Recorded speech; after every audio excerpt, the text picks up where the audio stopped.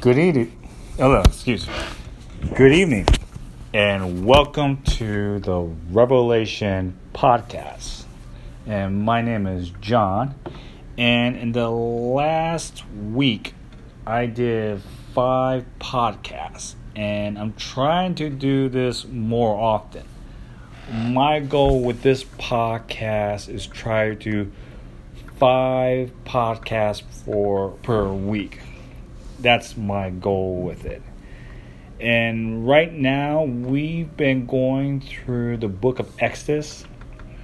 We've been looking at Jesus in Exodus, and I hope you are enjoying it. And tonight, we will continue on in Jesus in Exodus part 6. And in this part, we will look at chapter 7, verses 1 through 6. And this passage I like to refer to as always Yahweh. Because if you look at verses 1 through 5, you will see God mentioning himself as I. And after I has a action verb. For example, in verse 1, God said, I have made. And then you go verse 2, you look at, and he says, I command. And in verse 3, it says, I will. And in verse 4, it says, I may. And in verse 5, he says, I am. And if you remember from Exodus chapter 3, and let me kind of flip there quickly. Exodus chapter 3, verse 14. And God said unto Moses, I am that I am.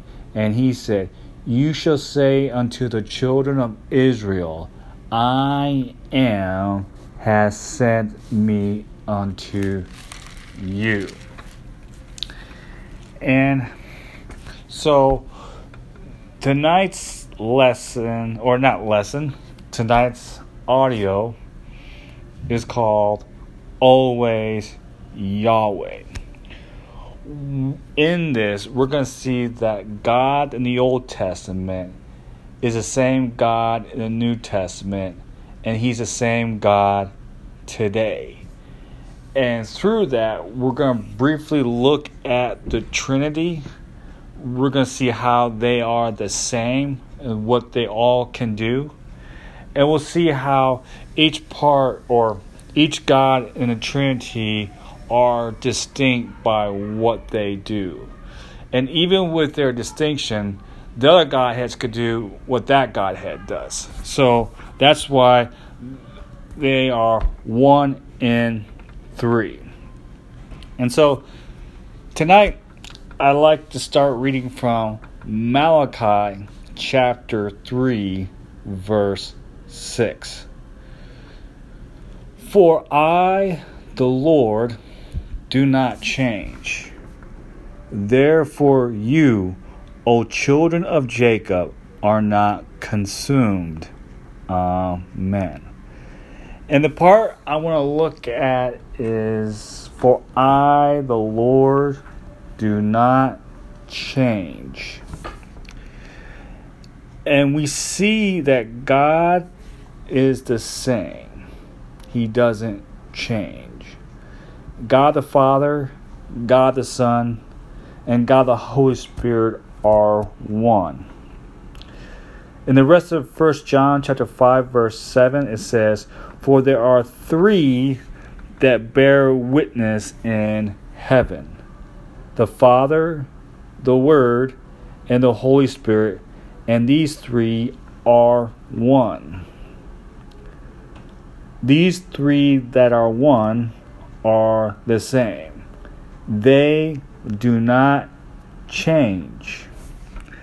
They're all the same, and at the same time have specific functions that the other one can do. For instance, God the Father, He sits on His throne from heaven that keeps the world in order. He is the only one that knows when it is the end. God the Son. In Revelation chapter 1, where John sees Jesus, this is how he addresses him. In John chapter 1, verse 5, he says, "And from Jesus Christ, who is the faithful witness, and the first begotten of the dead, and the prince of the kings of the earth, unto him that loved us and washed us from our sins in his own blood." And if you continue onward in John chapter 1, he's talking about that he was, he is, and he was to come. And right now, I am looking for it. I know it's in Revelation chapter 1, and I believe I might have went past by. Oh, yes. Yes. As you bear witness unto him. Well, I know where else is another version. Not another version. Another saying of that is Jesus. He was means that he came as the Messiah. He is the Messiah. And let's see.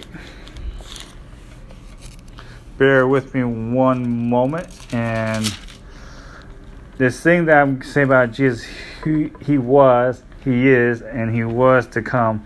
It was an audible at the last minute, and I'm going with it because I trust the Spirit. I know the Spirit will bring me around where I need to go. And let's see. Lion of the Lamb, Book of David, and this. I know where exactly. It's in Revelation chapter 4. John went up into the throne room, and he saw the 4 beasts and the 24 elders worshiping the Lamb. And here you go. And the 4th beast I'm reading Revelation chapter 4, verse 8. And I'm reading from the King James Version. And he says, "And the 4 beasts had each of them 6 wings about him, and they were full of eyes within. And they rest not day and night, saying, Holy, holy, holy." Those 3 holies right there address the Trinity. God the Father, God the Son, and God the Holy Spirit.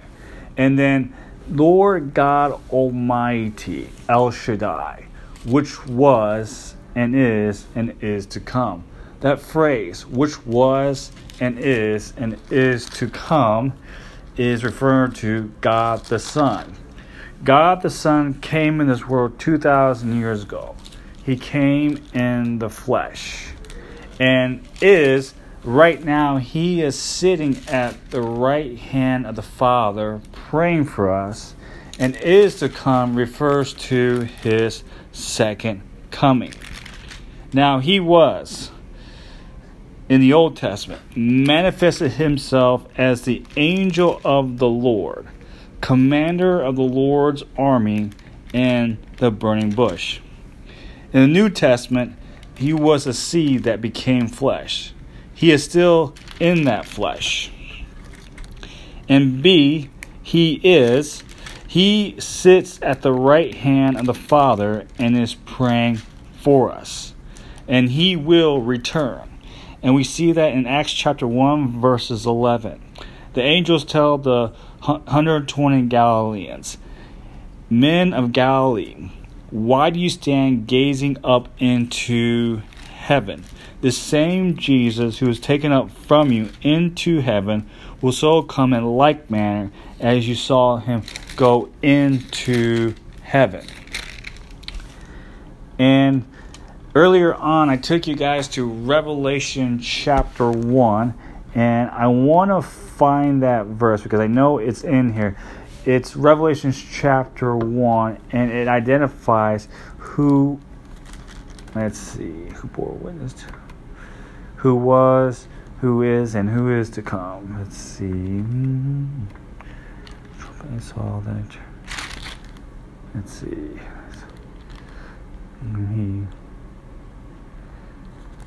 For I am the first. Let's see.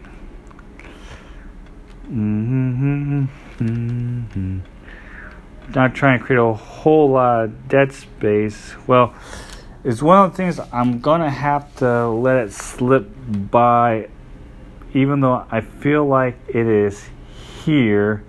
I read through Revelation quite a bit, and I did find one of it saying in Revelation chapter 4, verse 8, where the four living creatures says, "Holy, holy, holy, Lord God Almighty, who was and is to come." And I think I found it because I think I got a little spot. Okay, here we go.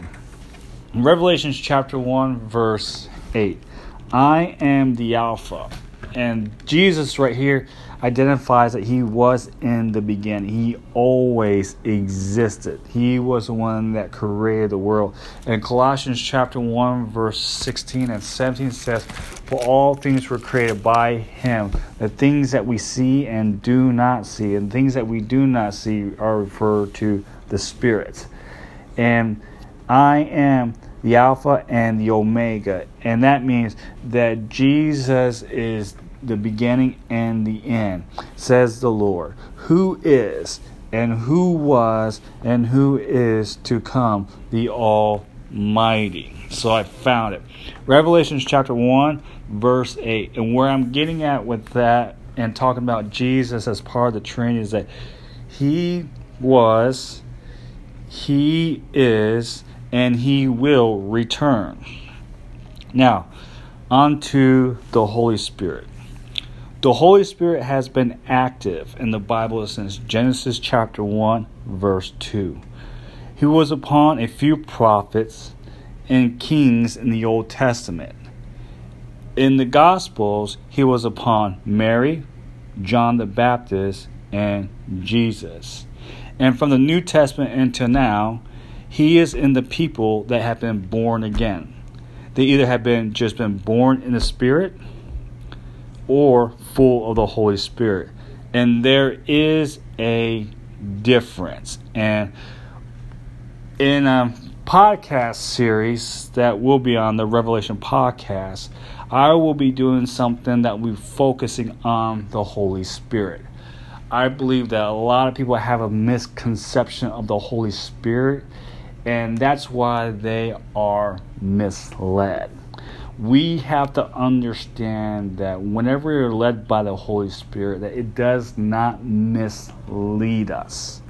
And the reason why we get misled is because we missed it. We got confused. We got confused with our thought and our emotions, and we thought that was the Holy Spirit leading us. And because we have not trained our spirit enough to be led by the Holy Spirit, we miss what the Holy Spirit is trying to tell us. And to start training our spirit for us to know what the Holy Spirit is telling us is we have to get into the Word daily. That is how the Holy Spirit leads us. He leads us according to His Word. And when we miss the Word, we are just being born in spirit. We haven't got to the point to be full of the Holy Spirit. And for us to get full of the Holy Spirit, we need to take a look at Ephesians chapter 5, verse 18. Paul writes that to the church of Ephesus. And this is a little preview of the teaching of the Holy Spirit. I did not plan this, but the Spirit is leading me in this direction. And don't worry, we're still going to be talking about Exodus chapter 7, verses 1 through 5, and we will be taking a look at always Yahweh. And I did start at Malachi chapter 3, verse 6, and I want us to see from that verse that God is always the same. And then I took us right into the Trinity so that we could see God the Father, God the Son and God the Holy Spirit are also the same. They bear witness to one another. They are one in three. They agree with one another perfectly. And I talked about God the Father, how he sits on his throne, and he's making sure that everything is ordered. He's the only one that knows when the end will come. God the Son, who was, means who came to the earth, who is, which means right now he is praying for us, and he's sitting at the right side of the Father, rightfully so, and who will come, which means that he will return. You men of Galilee, the way that you saw Jesus come up, he's going to be coming down the same way, in Jesus' name. And right now, we're talking about the Holy Spirit, and with the Holy Spirit, there's a difference of being just born in the Spirit and being full of the Holy Spirit. And to see how we can be full of the Holy Spirit, in Ephesians chapter 5, verse 18, Paul writes, "And do not be drunk with wine, in which is dissipation, but be filled with the Spirit." Notice it says be filled with the Spirit. He didn't say just have the Spirit, but be filled with the Spirit. And in the Greek word, the word filled means continuous action. And how do we get filled with the Spirit? Well, if you go in verses 19 through 21, it gives us at least 3 steps to take where we can begin to be filled with the Spirit.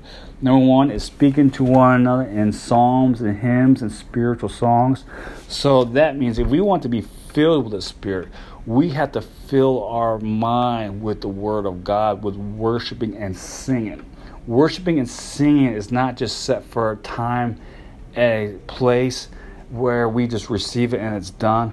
No, we have to receive worship daily. We got to consume it daily. And then once we consume worship daily, then we also have to give thanks. Look at verse 20. It says, give thanks always. Right when we get up, we should start thanking God. And then verse 21 talks about submitting to one another in the fear of God. And the fear of God is not like a dictator. Like if a dictator, he says, if you don't do this, I'm going to take away your life. No. A fear of God is kind of like the idea of, that if you do not stop at a red light or a stop sign, there's a chance that you're going to get hit by a car. And so you decide to obey. And when we decide to willfully disobey God, what's going to happen is our conscience is going to be seared, like someone took a hot iron and hardened our conscience. And we harden our conscience like that. We disconnect ourselves from God. And that's where we lose our salvation, I believe. That's the spot right there. Paul warned Timothy, there have been people that have seared their conscience for false doctrine. And they tells them that you should continue into the Word. And you should be able to divide truth. And so, going back to being filled with the Spirit, right before I talked about the fear of God and what it is, before that in verse 21 it talks submitting to one another. Christ gave us a great example on how we're supposed to submit ourselves. In the upper room, he washed his disciples' feet. He gave them the example that they should follow and how they should serve one another. The greatest commandment that Christ gave us, which was a new commandment, was to love one another. And the way that we love one another is that we willfully submit ourselves to them. Like they are the master and we are the servant. And so when we begin to sing songs, be thankful, and submit to one another, there we're taking steps to where we're not just having the Spirit, but being filled with the Spirit. Now, about the Holy Spirit and being filled with the Spirit, that's just a little preview of a series that I will be doing about the Holy Spirit. Now, with where I'm getting at with God the Father, God the Son, and God the Holy Spirit is they do not change. Jesus in Exodus is the same as he is today.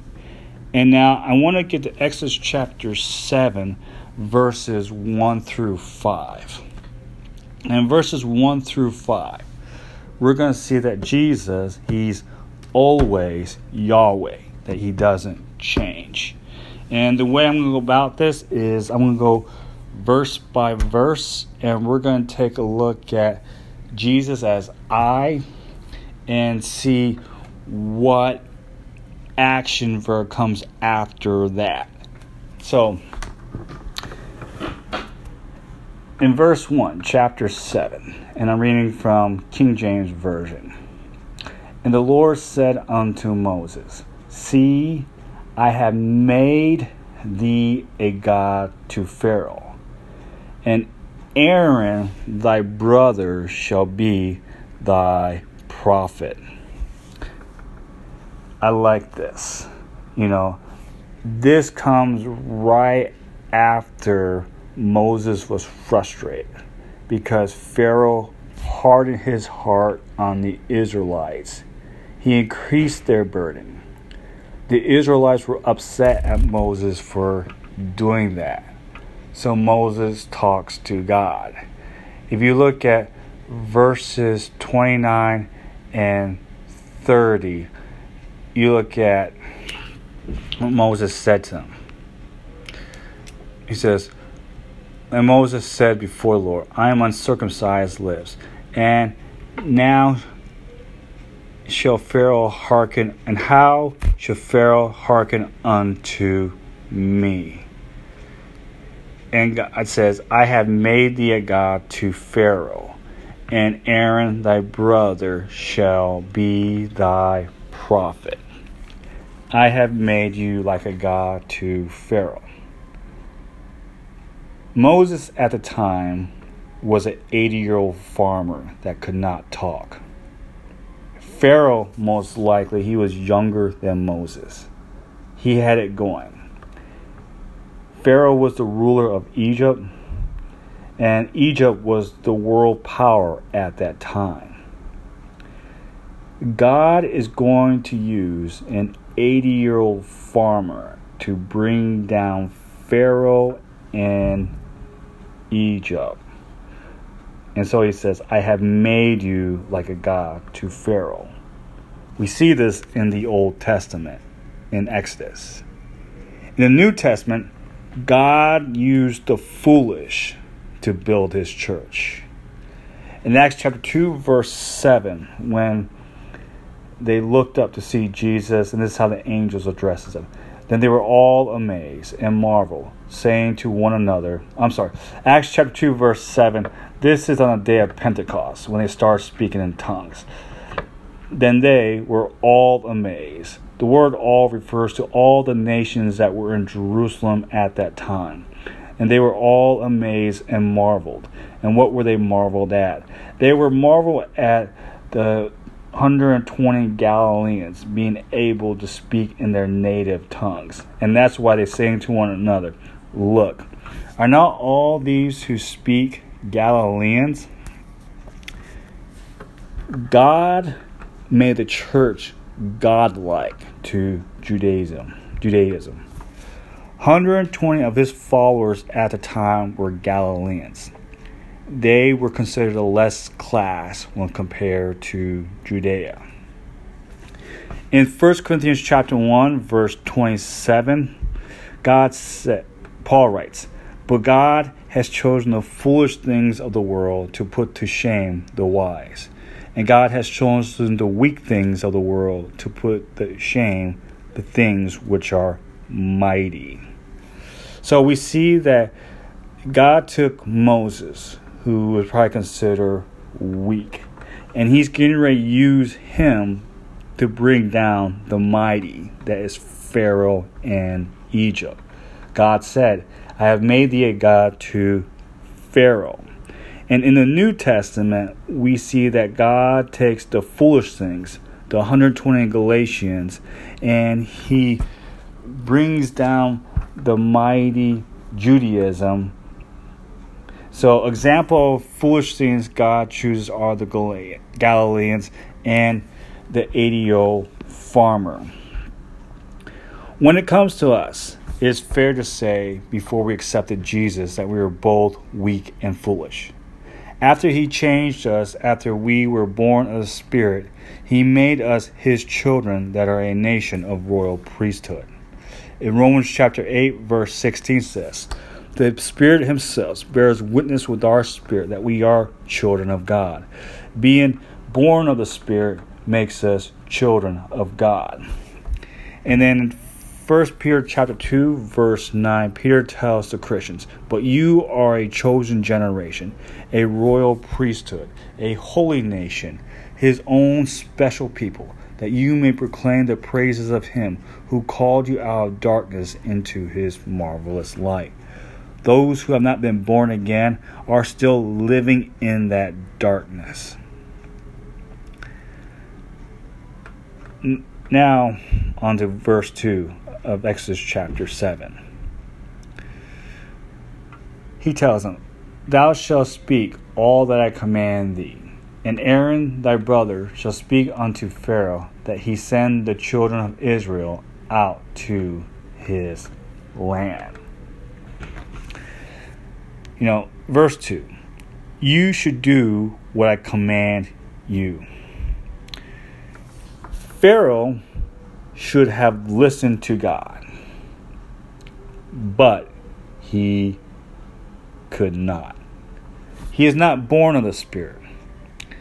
In 1 Corinthians chapter 12, verse 3 says, "Therefore I make you known to you that no one speaking by the Spirit of God calls Jesus accursed, and no one can say that Jesus is Lord except by the Holy Spirit."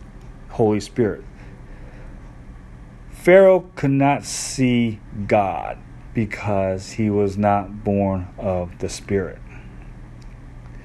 And he could not understand the Word of God, and here's why.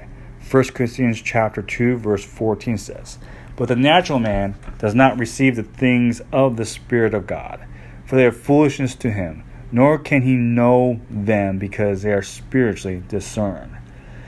Pharaoh did not know that God is God because he didn't have the Spirit. And he did not know God's authority because he cannot understand the Word of God. Jesus is for spiritual people. That's why the Holy Spirit, we can testify that Jesus is Lord. And with the Holy Spirit, we could understand the Word. That's where we understand the Word, by the Spirit. Not natural man. Natural man cannot understand the Word of God. People that are born with the Spirit. When we become born again, we are born of the Spirit. Our regenerated spirit is a new creature, according to 2 Corinthians chapter 5, verse 17. We committed ourselves to Jesus. In Mark chapter 8, verse 34 says, "When he had called the disciples to himself, with his disciples also, he said to them, Whoever desires to come after me, let him deny himself and take up his cross and follow me." Number one, deny himself. We put to death our old self when we receive the Spirit. Taking up the cross. Being willing to go through the struggles that comes to being a follower of Jesus. John chapter 15, verse 20 says, "A servant is not greater than his master. If they persecute me, they will also persecute you. If they kept my word, they will also keep yours." And in Hebrews chapter 5, verses 8 through 9, and this talks about Jesus. Although he was a son, he learned obedience through what he suffered. And being made perfect, he became the source of all eternal salvation to all who obey him. And then, follow me. If you love me, you'll keep my commandments. So when we decide to follow Jesus, when we are born again, we made a commitment to follow him. in John chapter 14, verse 15 is very clear. It says, if you love me, you'll keep my commandments. And in John chapter 13, verse 34 in the upper room, he gave his apostles a new commandment, and that is, you love one another, just as I have loved you. You also are to love one another. So the new commandment is that we love each other, like he tells us to. In 1 John chapter 3, verse 14 and 15 talks more about that. John says, we know that we have passed out of death into life. In other words, when we become born again, we have moved past death. And when we have been born again, because we love the brothers, whoever does not love abides in death. Everyone who hates his brother is a murderer, and you know that no murderer has eternal life abiding in him. So, a person that is a Christian cannot have hate in his heart. If he hates anyone, then he's a murderer. A murderer does not have eternal life, and so he is not abiding in Christ. And more about the love that John talks about. In 1 John chapter 3, verse 16 through 18 says this, by this we know that he laid down his life for us, and we ought to lay down our lives for the brothers. Earlier I was talking about being filled with the Spirit. And one of the things that Paul was talking about was submitting to each other. And that could mean submitting our lives unto death. Christ did it for us. Christ gave us the example to follow. He was willing to die for us. And so he expects us to have that same willingness to be able to die for each other. Now, as followers of Christ, we have the truth in Christ. He not only wants us to be hearers of his word, but doers. In Luke chapter 8, verse 21, but he answered them, my mother and my brothers are those who hear the word of God and do it. And James chapter 1, verse 22 says, but be doers of the word, and not hearers only, deceiving yourselves. And in John chapter 15, verse 10, if you keep my commandments, you abide in my love, just as I have kept my Father's commandments and abide in his love. You see where I'm getting at with all of this right here? In Exodus chapter 7, verse 2, God tells Moses that you shall speak all that I command you. All that I command you. When we follow Jesus, we made a decision that we will obey him, just as God expected Moses to obey him. To follow Jesus also includes the Great Commission. In Mark chapter 16, verse 15, he says, and he said to them, go into all the world and proclaim the gospel to the whole creation. Now, we see Moses getting commissioned in Exodus. And we read about the apostles getting the Great Commission in the New Testament. And that's still carried out today. Even while the Israelites were in exile to Babylon, God told this to Ezekiel. He said, Son of man, I have made you a watchman for the house of Israel. Whenever you hear a word from my mouth, you should give them warning from me. If I say to the wicked, you shall surely die, and you give him no warning, nor speak to warn the wicked from his wicked ways, in order to save his life, that wicked person shall die for his iniquity, but his blood I will require at your hand. But if you warn the wicked, and he does not turn from his wickedness or from his wicked way, he shall die for his iniquity, but you will have delivered your soul. If Ezekiel did not do what God told him in telling his brother to repent, then he will be just as guilty. God in the Old Testament is the same in the New Testament. So he wants us to obey him by sharing his word with others. Therefore, we should do what God commands us.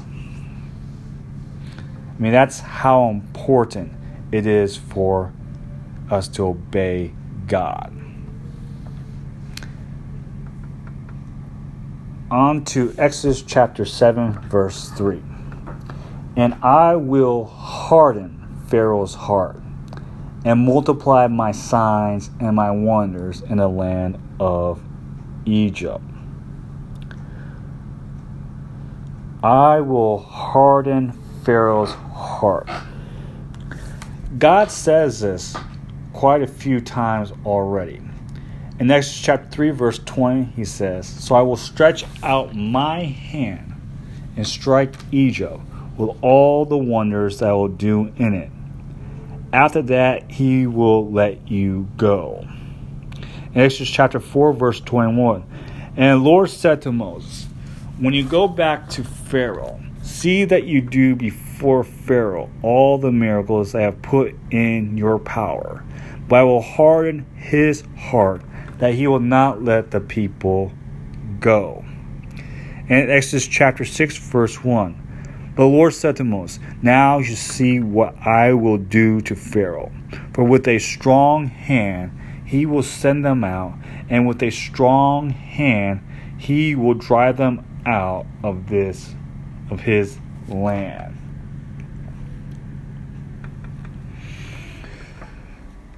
Wow. Spoiler alert, what he said he did. After the death of the firstborn of Egypt, we see in Exodus chapter 12, verses 29 through 32, that at midnight the Lord struck down all the firstborn in the land of Egypt, from the firstborn of Pharaoh who sat on his throne, to the firstborn of the captive who was in the dungeon, and all the firstborn of the livestock. And Pharaoh rose up in the night, he and all his servants and all the Egyptians, and there was a great cry in Egypt, for there was not a house where someone was not dead. Then he summoned Moses and Aaron by night and said, Up, go out from among my people, both you and the people of Israel, and go, serve the Lord, as you have said. Take your flocks and your herds, as you have said, and be gone, and bless me also. When we read the book of Exodus, we see God give his promise and deliver again and again. When we look out through the whole entire Bible, we see the same God. He gives his promises and he delivers. That God is the same today, and he still delivers his promises. We see in Exodus that God kept his promise, and he is the same God that keeps his promise. He is always from us to prepare our places. Let not your heart be troubled. Believe in God. Believe also in me. In my Father's house are many rooms. If it were not so, would I have not told you that I go to prepare a place for you? And if I go and prepare a place for you, I will come again, and will take you to myself. That's where I am, you may be also. This comes from John chapter 14, verses 1 through 3. In the upper room on the night before his death, Jesus told his disciples two promises. One is that he'll go to prepare a place for them. And number two, he will come again. And we see God in the Old Testament tell Moses what he's going to do, and he does it. He will return that has been seen in the Old Testament. He says he will return in the New Testament, and in Revelation we see that. Daniel chapter 7 verse 13. I saw in night the visions, and behold, with the clouds of heavens, that will come one like a son of man, and he came to the Ancient of Days, and was presented before him. Daniel, a prophet in the Old Testament that was exiled in Babylon, saw the second coming of Jesus. And Jesus testifies that when he is brought before the religious council on the night before his death. Matthew chapter 26 verse 64 says, Jesus said to him, You have said so, but I tell you, from now on you will see the Son of Man seated at the right hand of power and coming on the clouds of heaven. And in Revelation chapter 19 verses 11 through 13, John the apostle sees this. That I saw heaven open, and behold, a white horse. The one sitting on it was called Faithful and True, and righteous he judges and makes war. His eyes are like a flame of fire, and on his head are many diadems, and he has a name written that no one knows but himself. He is clothed in robe dipped in blood, and name by which he is called is the Word of God. Another promise is of his, he will not leave us as orphans. Even though Jesus is at the right hand of the Father, he promised that he will not leave us as orphans. In John chapter 14, verses 16 through 18 says, And I will ask the Father, and he will give you another helper to be with you forever, even the Spirit of truth, whom the world cannot receive, because it neither sees him nor knows him. You know him, for he dwells with you and will be with you. I will not leave you as orphans. I will come to you. What Jesus was talking about when he mentions helper, Spirit of truth, he is talking about the Holy Spirit. With the Holy Spirit, we'll do greater things than what Jesus said. In John chapter 14, verse 12 says, Truly, truly, I say to you, whoever believes in me, and whoever is born again of the Spirit, will also do the works that I do. And greater works than these will he do, because I am going to the Father. The ones that are doing greater works than Jesus are the ones not only just having the Spirit, but they're filled with the Spirit. And in Joel chapter 2, verses 28 through 30, the prophet Joel prophesies that people will have the Holy Spirit, and they will do signs and wonders. And it shall come to pass afterward that I will pour out my Spirit on all flesh. Your sons and your daughters shall prophesy.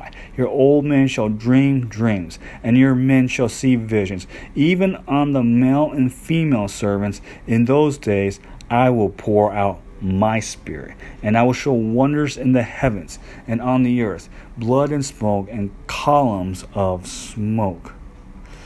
And we see on the day of Pentecost, we see Peter quoting Joel in Acts chapter 2, verses 17 through 19. In the last days it shall be, God declares, that I will pour out my Spirit on all flesh, and your sons and your daughters shall prophesy, and your young men shall see visions, and your old men shall dream dreams, even on my male servants and female servants. In those days I will pour out my Spirit, and they shall prophesy, and I will show wonders in the heavens above and signs on the earth below, blood and fire and vapor of smoke.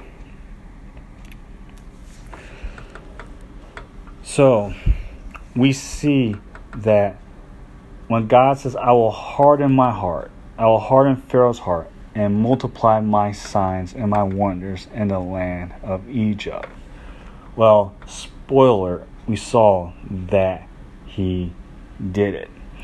And not only were his signs and wonders seen through Exodus, but they were seen throughout the Bible, and they're seen throughout today.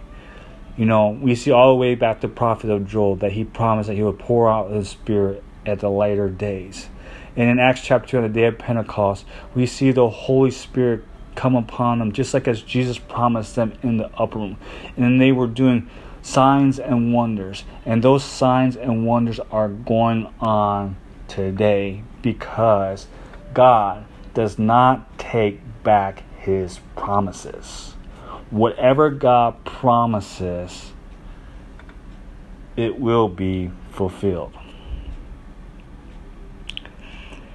And in verse 4, on to verse 4 of Exodus chapter 7, verse 4. But Pharaoh shall not hearken unto you, that I may lay my hand upon Egypt, and bring forth mine armies and my people, the children of Israel, out of the land of Egypt by great judgments. Excuse me, I got to take a little sip of water. All right. In verse 4, we see again I, just like with the previous 3 verses.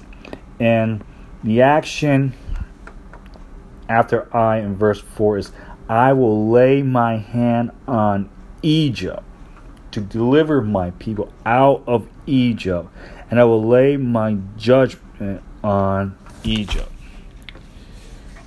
Pharaoh was an antichrist. He was against God, and he persecuted his people. His judgment that he received from God cost him everything. The Antichrist will do the same thing to God's people, and he will be judged along with all the evildoers. And we see that in Revelation chapter 13, verses 5, 7, and 10. And the beast was given a mouth uttering haughty and blasphemous words, and it was allowed to execute authority for 42 months. Also, it was allowed to make war on the saints and to conquer them. And the authority was given it over every tribe and people and language over the nation. If anyone is to be taken captive to captivity, he goes. If anyone is to be slain with the sword must be slain. Here is a call for the endurance and faith of the saints. After Satan is defeated again, he and the others will be judged at the great white throne judgment. In Matthew chapter 25, verses 32 to 33, Jesus prophesies this. And before him shall be gathered all nations, and he shall separate them one from another, as a shepherd divided his sheep from the goats, and he shall set the sheep on his right hand, but the goats on the left. After I break this down, believe me, you're not going to want to consider yourself as a goat, as the greatest of all time. You'll see why. The sheep are believers. The goats are unbelievers and sinners. And John sees the great white throne judgment. Revelation chapter 20, verses 11 through 15. That I saw a great white throne and him who was seated on it. From his presence, earth and sky fled away, and no place was found for them. And I saw the dead, great and small, standing before the throne, and books were opened. Then another book was opened, which is the book of life. And the dead were judged by what was written in the books, according to what they had done. And the sea gave up the dead who were in it. Death and Hades gave up the dead who were in them, and they were judged, each one of them, according to what they had done. Then death and Hades were thrown into the lake of fire. This is the second death, the lake of fire. And if anyone's name was not found written in the book of life, he was thrown into the lake of fire. The sheep are names written in the book of life. You know, a lot of people said that we should not be sheep. And what they're getting at is that we should not be blind by having others that are blind leading us. And that is true. And yet, as Christians, Jesus compares us to sheep. Sheep are foolish animals. And without Christ, we are foolish. Which is why sheep need shepherds. Our shepherd is Jesus. So, when we are sheep under Jesus, being sheep is a good thing. Now, the goats,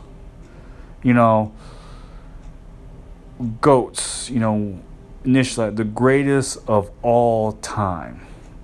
We should stop that talk. We should stop that talk because that's devilish talk right there. The apostles fought over themselves about who was going to be the greatest of all time. And Jesus told them that, hey, listen, if you want to be great, you have to humble yourselves. And you have to be willing to serve others as he did. Jesus is not a goat. He's not that at all. But Jesus is simply the greatest. He created all things. He gave us eternal life. And not only that, all the things that we see receive life from him. And on that, I'm talking about the physical life. He has given everyone in this world a chance. He has given them a chance. So they are without excuse on his day of judgment. And Jesus, he's all powerful. In day one, he says, let there be light. The light separated the darkness, and that light gave energy. Right now, because of him, I'm able to do what I'm able to do. All he has to do is just say, no electricity, no light. All our devices would just shut down, and there's nothing that we could do to bring it back alive. Jesus is all-knowing. Nobody did not teach him anything. Nobody did not tell him what was going to happen. He already knows. He gave us knowledge. So that's why we're able to take the things that he's created and build amazing things. And he could be everywhere at the same time. He is answering all of our prayers at the same time. Think about that. Wow. And being all powerful, being all knowing and everywhere at the same time, it makes him great. But that's not why we would say he is great. What separates him from everything else is his holiness. Holy, holy, holy, Lord God Almighty, who was, who is, and who is to come. He's a holy God. That means he's a just God. We are seeing the just God now in Exodus, and he's getting ready to deliver his people. And later on, as we go through the book of Exodus, we're going to see that these people, a lot of them were ungrateful, and yet he still delivered them. He is great. He is almighty. But he is not a goat like Pharaoh. There's a reason why Satan associates himself with a goat. It's not by accident or by coincidence. And it's not by accident or coincidence that the phrase, the greatest of all time, is goat. You have a lot of antichrists out there in politics and Hollywood that they worship Satan. All the stuff that's going on with G-Max, Ghislaine Maxwell, and Epstein's Island. There's documents that's revealing a lot of Hollywood celebrities and politicians and powerful people have gathered on an island to practice wickedness. And all these people that we praise and we celebrate them, we talk about them like they're the GOAT, they're the greatest of all time. Well, they're the GOAT, all right, but they're not the greatest of all time. I've already established that Jesus is the greatest, period. He's the greatest, period. The goats like Pharaoh will be judged in what they have done according to the books. The goats will then perish a second death in a lake of fire. Now, while in the tribulation, the Hebrews were in a tribulation under the persecution of the Pharaoh, and they were delivered by God. God's children will be in a tribulation to be persecuted by the Antichrist that has not yet been seen in this world. And Jesus tells us, Mark chapter 13, verses 19 through 20, "For in those days there will be such tribulation as has not been from the beginning of the creation that God created until now, and never will be. And if the Lord had not cut short the days, no human being would be saved. But for the sake of the elect whom he have chosen, he shortened the days." Him shortened days talks about the rapture.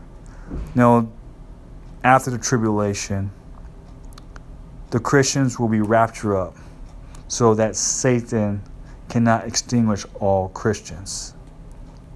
So, God will deliver his children from the tribulation. The God in Exodus is the same God that will deliver his children out of the tribulation. In Matthew chapter 24, verses 29 through 31, "Immediately after the tribulation of those days, the sun will be darkened, and the moon will not give its light, and the stars will fall from the heavens, and the powers of the heaven will be shaken.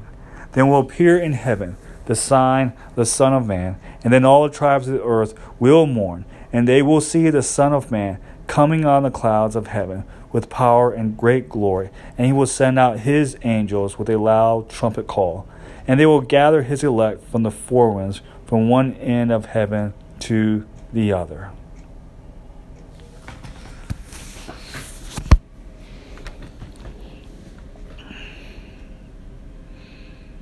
Jesus prophesies the end times. He tells us how it's going to go down. His children will be in tribulation. And after tribulation, he will pull them out so that Satan cannot extinguish them all. We see God in the end. We see God in the New Testament. And we see God in the Exodus that he's always Yahweh. He's the same God. He does not change. He does not change his plan, which means he does not change course.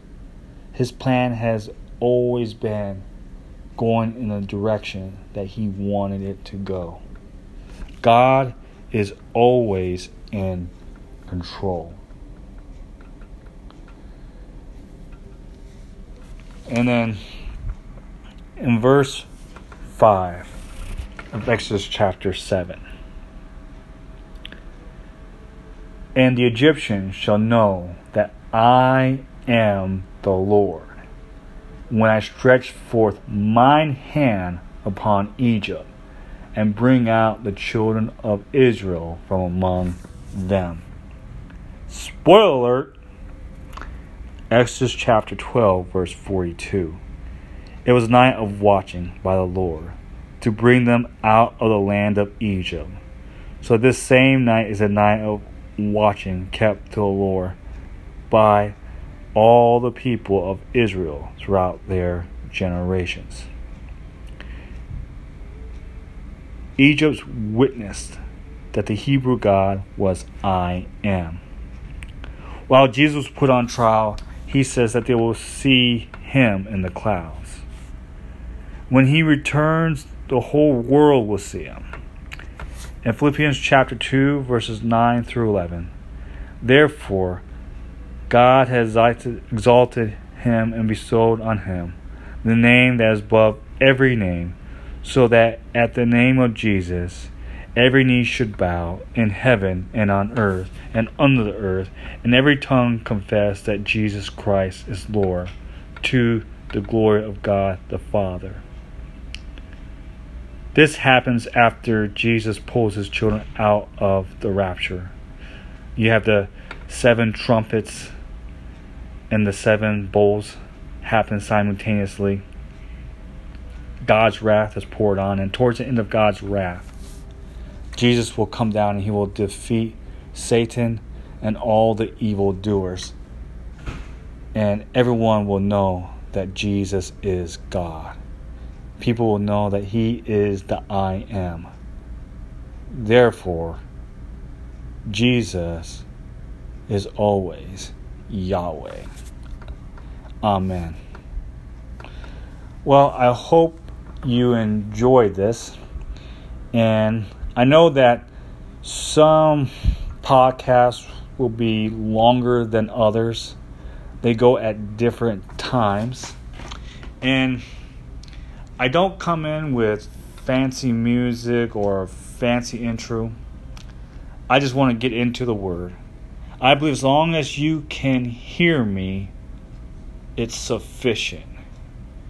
And the whole point of this podcast is I hope that people listen to this will want to read the Word more for themselves. I pray and hope that they can go to the Word so they can see whether or not what I said is correct. And my aim of doing this is to share the Word of God for what it is.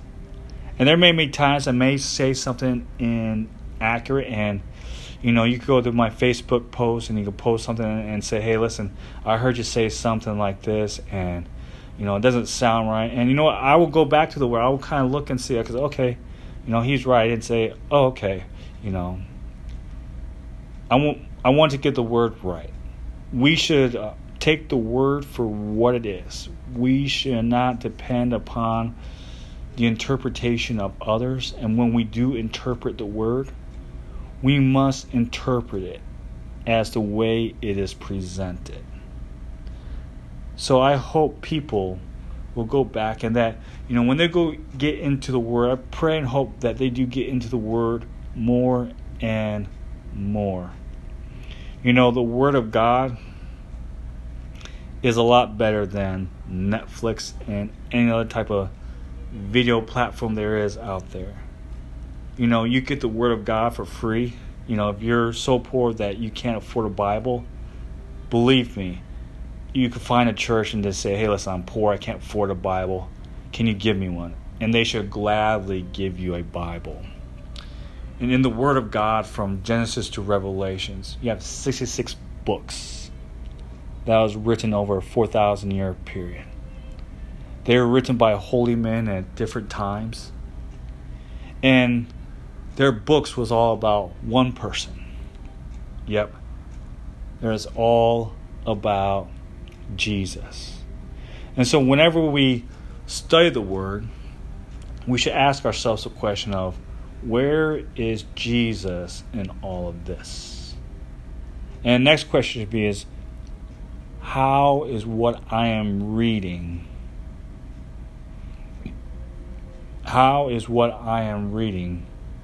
applicable today? And when we get into the Word willingly on a daily basis, and we're praying on the promises of God, and when we are living our lives in the Spirit, then yes, we could say that we are living, not just being born of the Spirit, but we're living as being full of the Holy Spirit. We are continuously being filled with the Holy Spirit. And within our stomachs, the living waters are stirring up out of us. And we can give people clean water. The Word of God is filling. And it is continuously filling. Because you could read the Gospel of John, and within the next time you read it, let's say like within 3 or 6 months from now, when you read it again, I promise you'll get something deeper. You'll get something deeper. The Word of God is deep. It is deep. I mean, if we ever knew the distance from earth into the third heaven, well, whatever number that is, the Word of God is even deeper than that. It's so deep.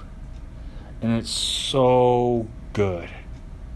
The Word of God reveals who we really are. And it tells why we need a Savior. And His hope can never be taken away from us. His hope does not make us feel shameful. It doesn't hurt us. And it doesn't make us depressed. You know, you go online right now and you sit down there and you just watch it for 15 minutes. And you'll be really depressed and discouraged. You know, there are people that live in darkness, and because all they do is they consume what the world is offering them. And the world never discourages us. I mean, the world discourages us. It never encourages us. Their encouragement is fool's gold. Their encouragement is just basically the noose is loosened, and they're just going to tighten it more as we go down their road. But the Word of God, you know, it's sharper than a two-edged sword. It knows our hearts and it knows our thoughts. And in the Word of God, it wants to heal us. And the only way we could be healed is by the blood of Jesus. You know.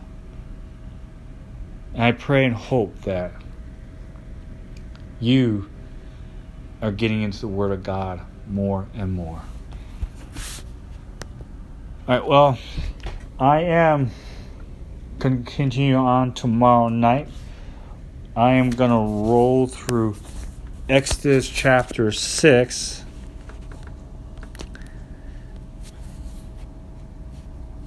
And in Exodus chapter 7. When we're rolling through Exodus chapter 7, and we are at the beginning of the plagues. And with the 10 plagues, I'm going to do all of the plagues. We're going to take a look at the plague of blood by itself.